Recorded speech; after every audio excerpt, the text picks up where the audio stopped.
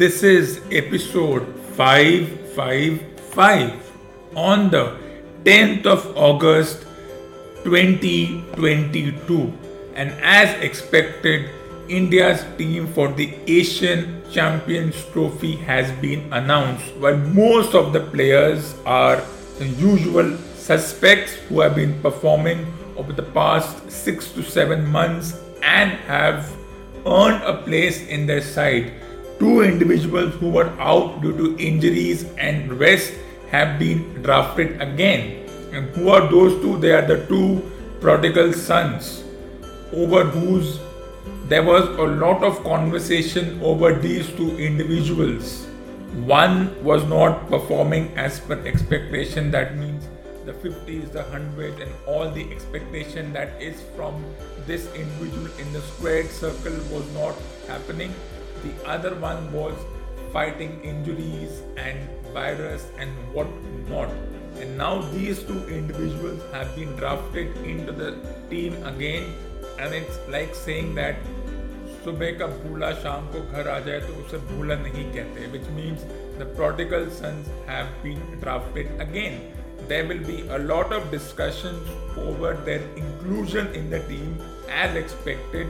A few pseudo experts will say, okay, they have been drafted. This could be their final few months as a player. If they don't perform in the Asian Champions Trophy, which is closest to the format of a World Cup as it can be, unlike a bilateral or a private tournament, then their chance in the World Cup become bleak. This is what a few pseudo experts may be saying. Others may be saying we need these two individuals because they can kind of settle the team if the team is in trouble. So a lot of discussion happening around these two individuals, but of course it's a decent squad.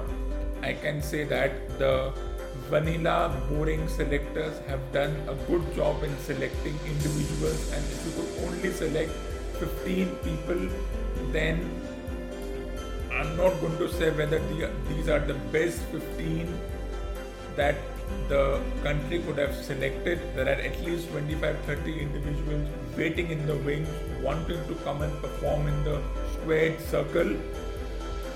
And those who have missed out will be feeling unhappy, vindicated. They have performed as per the expectation, but that's the thing. You can only select 15 players. It's almost like playing Russian roulette. You don't know. If you don't select someone, what will be the reaction? Last year, a certain Chehel wasn't selected, and there was a lot of discussion regarding that. There was a lot of unnecessary controversy regarding that. Now, regarding the inclusion of the two prodigal sons, one of them, whose name shall not be taken because that individual name has been muddied for a while, manufactured things have come that the pseudo media has manufactured stories that there are issues between the captain and this player who was a former captain, that there are scenes of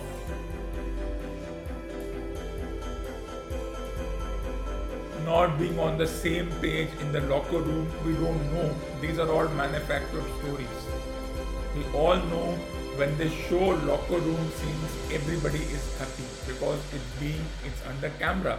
So I saw a few videos where the captain was giving a pep talk post winning a tournament, but it was under camera, which means everyone had to listen to the captain because that individual is the leader, locker room leader, and the leader on the ground, and therefore that's the way things are in this particular profession. And you might see these 15-16 individuals with a couple of standbys get a ticket for Australia and head to the World Cup unless injuries come. Unless injuries once again affect an individual, it can affect an individual, and therefore I'm disappointed that apart from Hardik Pandya, there are only 3 more all-rounders in the team in the form of Jadeja, Ashwin and Huda. They could have included one more fast bowling all-rounder, but these are the best 15 people they could select for this tournament, and this tournament becomes important because of what is to come post that. As I said, the Asian Champions Trophy is being held every year before the World Cup, whether it's the 50 over World Cup or the 20 over World Cup. So, not for the first time such a tournament is being organized. But do you feel there's something different this year about this tournament being organized? There's a little too much craze about a 20 over World Cup. It's there because we were knocked out in the group phase last year. Not only knocked out but losing to our neighbors, and that was where it hurt the most. There it was where it hit the fan. And of course now there's a sudden conversation about aggressive batting and new brand of playing. I'm not surprised with that, nor I am impressed with that, because it's 20 overs. You don't have time to think. Either you are out for 100 or you end up making 200 by hitting 4s and 6s and somehow managing to get to 120 overs. Either you play too many shots and you are given the brick bat for playing too many rash shots, or you play smartly, you play in a manner which is in tune with how you want to play a 20 over match, which is all about just going from ball one, which is not surprising because that's how a 20 over match is played. There is no time to think whether you play in a video game or in a real life scenario. You don't have to think much as far as a 20 over World Cup is concerned.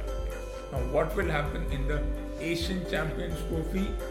How will the inclusion of the two prodigal sons affect the team balance? Affect how the team has been working without them? Well, we shall know that when time comes. We shall know that 2 weeks from this Saturday. So we shall discuss that when that tournament begins. The results of that tournament will surely affect the results of the World Cup. Maybe, maybe not. And this could be the final 15-16 individuals getting a ticket to Australia unless injuries affect the team. So they have kept few individuals at standby and they may keep a few more. So whether this is a good team or not, and whether the 15-20 individuals waiting in the wings are saddened by this, we don't know. Whether this is heartbreaking or part-breaking, we will know in a couple of weeks' time. But what was heartbreaking was how the greed for gold led to India running into a brick wall, the brick wall called Australia.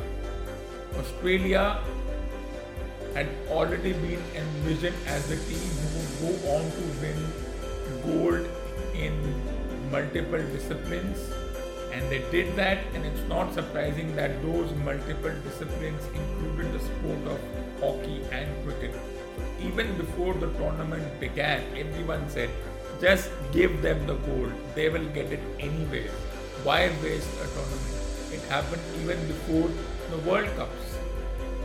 And this is exactly how the thing happened. The greed for gold, and the greed was not exactly coming from the players, but it was coming more from the outside noise. Get the gold, get the gold. Silver is not enough. Bronze is good but not enough. Get the gold, get the gold. The greed for gold means there was pressure on the players of various disciplines. Path breaking for those who earned a gold medal in their individual disciplines. Good for them in table tennis or weightlifting or combat sports, good for them. Of course, there will be question asked that their opponents were not as tough as you would find them in an Olympic situation, but if that's the best you can have in this particular tournament, then you have to live with it. When the Olympic comes in 24, we'll see what happens. We'll see. So let's discuss that. The hockey women's team went on to win the bronze. Of course, they were denied a final opportunity in the final because they lost to Australia after the full time score was 1-all. Umpiring errors and organizers' errors meant that the penalty shootout score eventually ended up as 3-0 and Australia women's team went to the finals. I don't know what was the final result of the Australian women's team in the finals, but I presume they must have won the gold. So the hockey women's team went on to win bronze. Of course, it was a near shootout situation again. Bronze in the context of things. At this point, you can say that okay, they did a good job after whatever happened in the semi-finals, and we won't go into that discussion because there are not much expectation from the hockey women's team. How many players do you know from the hockey women's team? The fact that they even reached the semi-finals is a big deal because they did not perform as per expectation in the World Cup. So after whatever happened in the World Cup, where the expectation from the hockey women's team always has been nil. If they're able to perform, we get all excited.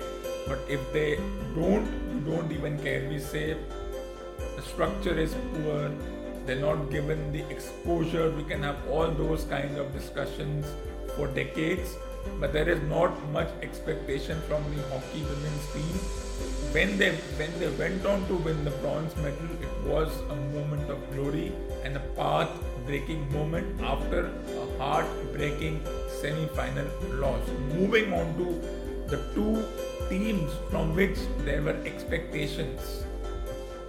The cricket women's team, when they reached the final, they were up against what is now being called an invincible Australian team who can do nothing wrong. They have won multiple World Cups and they went on to win their first gold medal in a semi-World Cup-like tournament.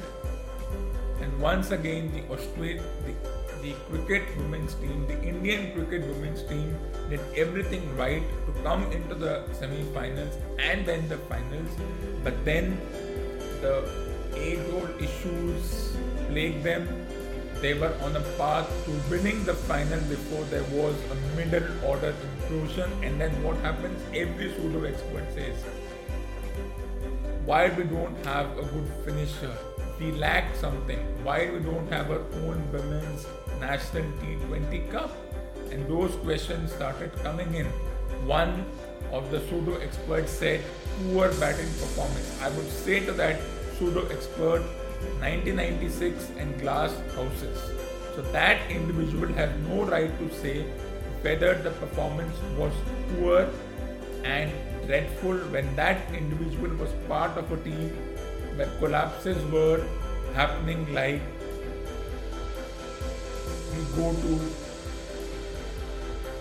we do our basic things every day. So let's not even listen to that individual. No one cares what that individual has to say. I would just tell that individual glass houses. Silver is good, but when you are on the path to winning a gold and then somehow the meltdown happens, you succumb to pressure. How do you overcome that pressure when you have done this 3 times? 3 times the Indian women's team were on the way to winning a major world tournament, but somehow something happened and numbers 5 to 7 could not contribute after numbers 2 and 3 did everything to put them in a good position. There is not much to discuss in this situation. It's a difficult thing to say. Who knows what would have happened had India won the toss, got to 160, Australia would have been chasing 160. Would they have imploded? Would there have been a meltdown when they were chasing? We don't know. The thing is to move on. They can call themselves silver medalists, runners up in the final 3 times, and there will be a time when they will win a world tournament. They just have to get a few things right. It's basically the mind rather than the technique which can get to you. The Australian women's team have gone through that phase and they're not worried about it. Is this the best Australian team? The women's division? I don't know. I'm not getting into that debate, nor I'm going to get too much into that because it's subjective. If they win the gold, they win the World Cup, they are the best. And now you can see that the Australian women's team have developed a formula where everyone knows what they have to do. There is not much confusion regarding the roles of individuals, and they all know what they have to do. When one of the players has a strike rate of 160, then they know what they have to do, which is rare. On average, a women's team has a strike rate of 120, 125, which is considered good. But there are some rare individuals who have a strike rate of 150 plus, even though they have only played 14, 15 matches. But that's the impact. Maybe we need individuals like that, or maybe we need a few more muscles added to the women's team. Anything is possible. There's a 20-over World Cup coming around soon. There's a 50-over World Cup which is going to be hosted by India in 2.5 years' time. So they have to just look at things where they can improve, where numbers 5 to 7 can just carry on the momentum gathered by numbers 1 to 4. And if that can happen, then nobody will stop them from winning world tournament. But it would be laughable if I say that this women's team will win the next world tournament. As long as the Australian women's team reaches the final, nobody is stopping them. They're invincible, they are perfect. Nothing can stop the Australian women's team winning World Cups for the next 10 years. Well, of course, we are going to be excited about it, and people are going to laugh if I say that the current women's team has the pedigree. But who knows what will happen in the next 2.5 years? I'm not going to get too much into those details. The fact that cricket was even allowed to be a part of such a tournament is itself a huge development. And whether it becomes a part of even a bigger showcase called the Olympics, the overhyped Olympics, I don't know. How will they adjust that in their schedule? Whether both the men's and women's team will be part of that is something that needs to be looked upon. And that's something which will be a very interesting development. Moving on, the hockey men's team also ran into a brick wall, their usual nemesis Australia. Not for the first time. They have faced Australia in the final and they have not been able to get that momentum they often do at the group stage or at the semi-final stage. They did everything to avoid playing Australia in the semi-final, but everyone knew once they would reach the finals, Australia would also follow them. So the hockey men's team lose 7-0.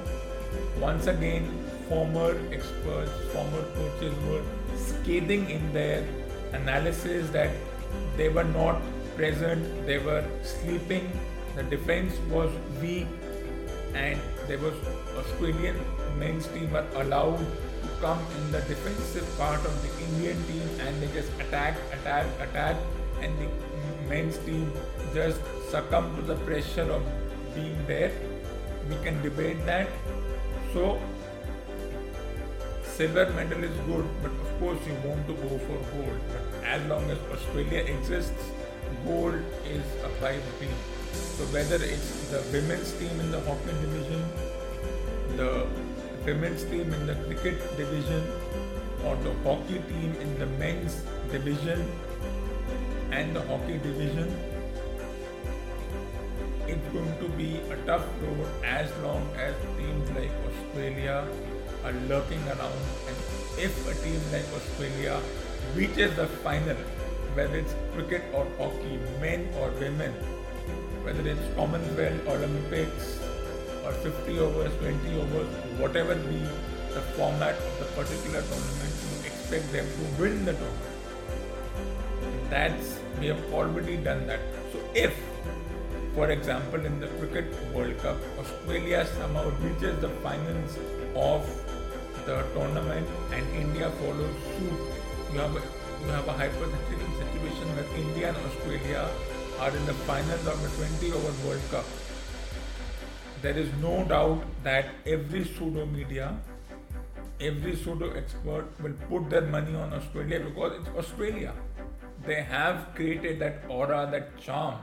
They will get the gold. And the Indian team will somehow succumb. Even if it's a cricket team who have beaten Australia before at knockout levels, it doesn't matter what they have done before. But when that will happen, I don't know. What will happen in the World Cup, I don't know. What will happen in the Asian Champions Trophy, I don't know. I'm looking forward to those tournaments. And of course, can the cricket team winning a major tournament after a while make up for the efforts or lack of efforts for the hockey men's team, the cricket women's team, or the hockey women's team who could not get the job done? I don't know. No one connects this thing. As far as these three teams are concerned, I would say, okay, you had your moments, you could not get the job done, but there are so many tournaments, and after a while, the hockey men's team, Australia, and the cricket women's team, Australia, they will eventually fall to the law of averages and eventually lose in the final. Who do they lose to? It's difficult to say, but even if you go on winning, there will be a time when the graph will fall. When will that happen? I don't know. But for now, Australia have all the gold in almost every discipline. So they are at the top of the mountain. They are called invincible. There is no better team. They have a good coaching system, a good domestic system where every player is given the right kind of conditioning in terms of their skills and the psychological part, which the Indian teams lack. Because when it comes to skills, they have the skills. When it comes to the mental part, that's where they succumb. But that's not my opinion. That's what the pseudo experts have to say. And when pseudo experts have to say something, then there is no point in listening to what they have to say.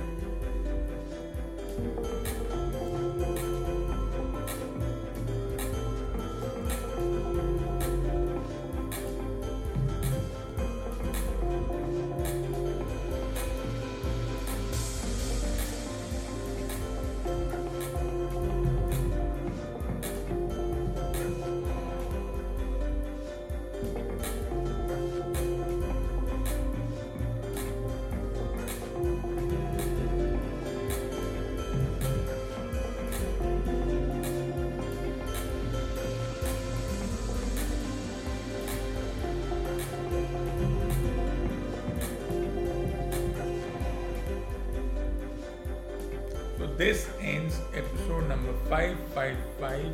Stay tuned for the next episode, episode 556 on the 12th of August 2022.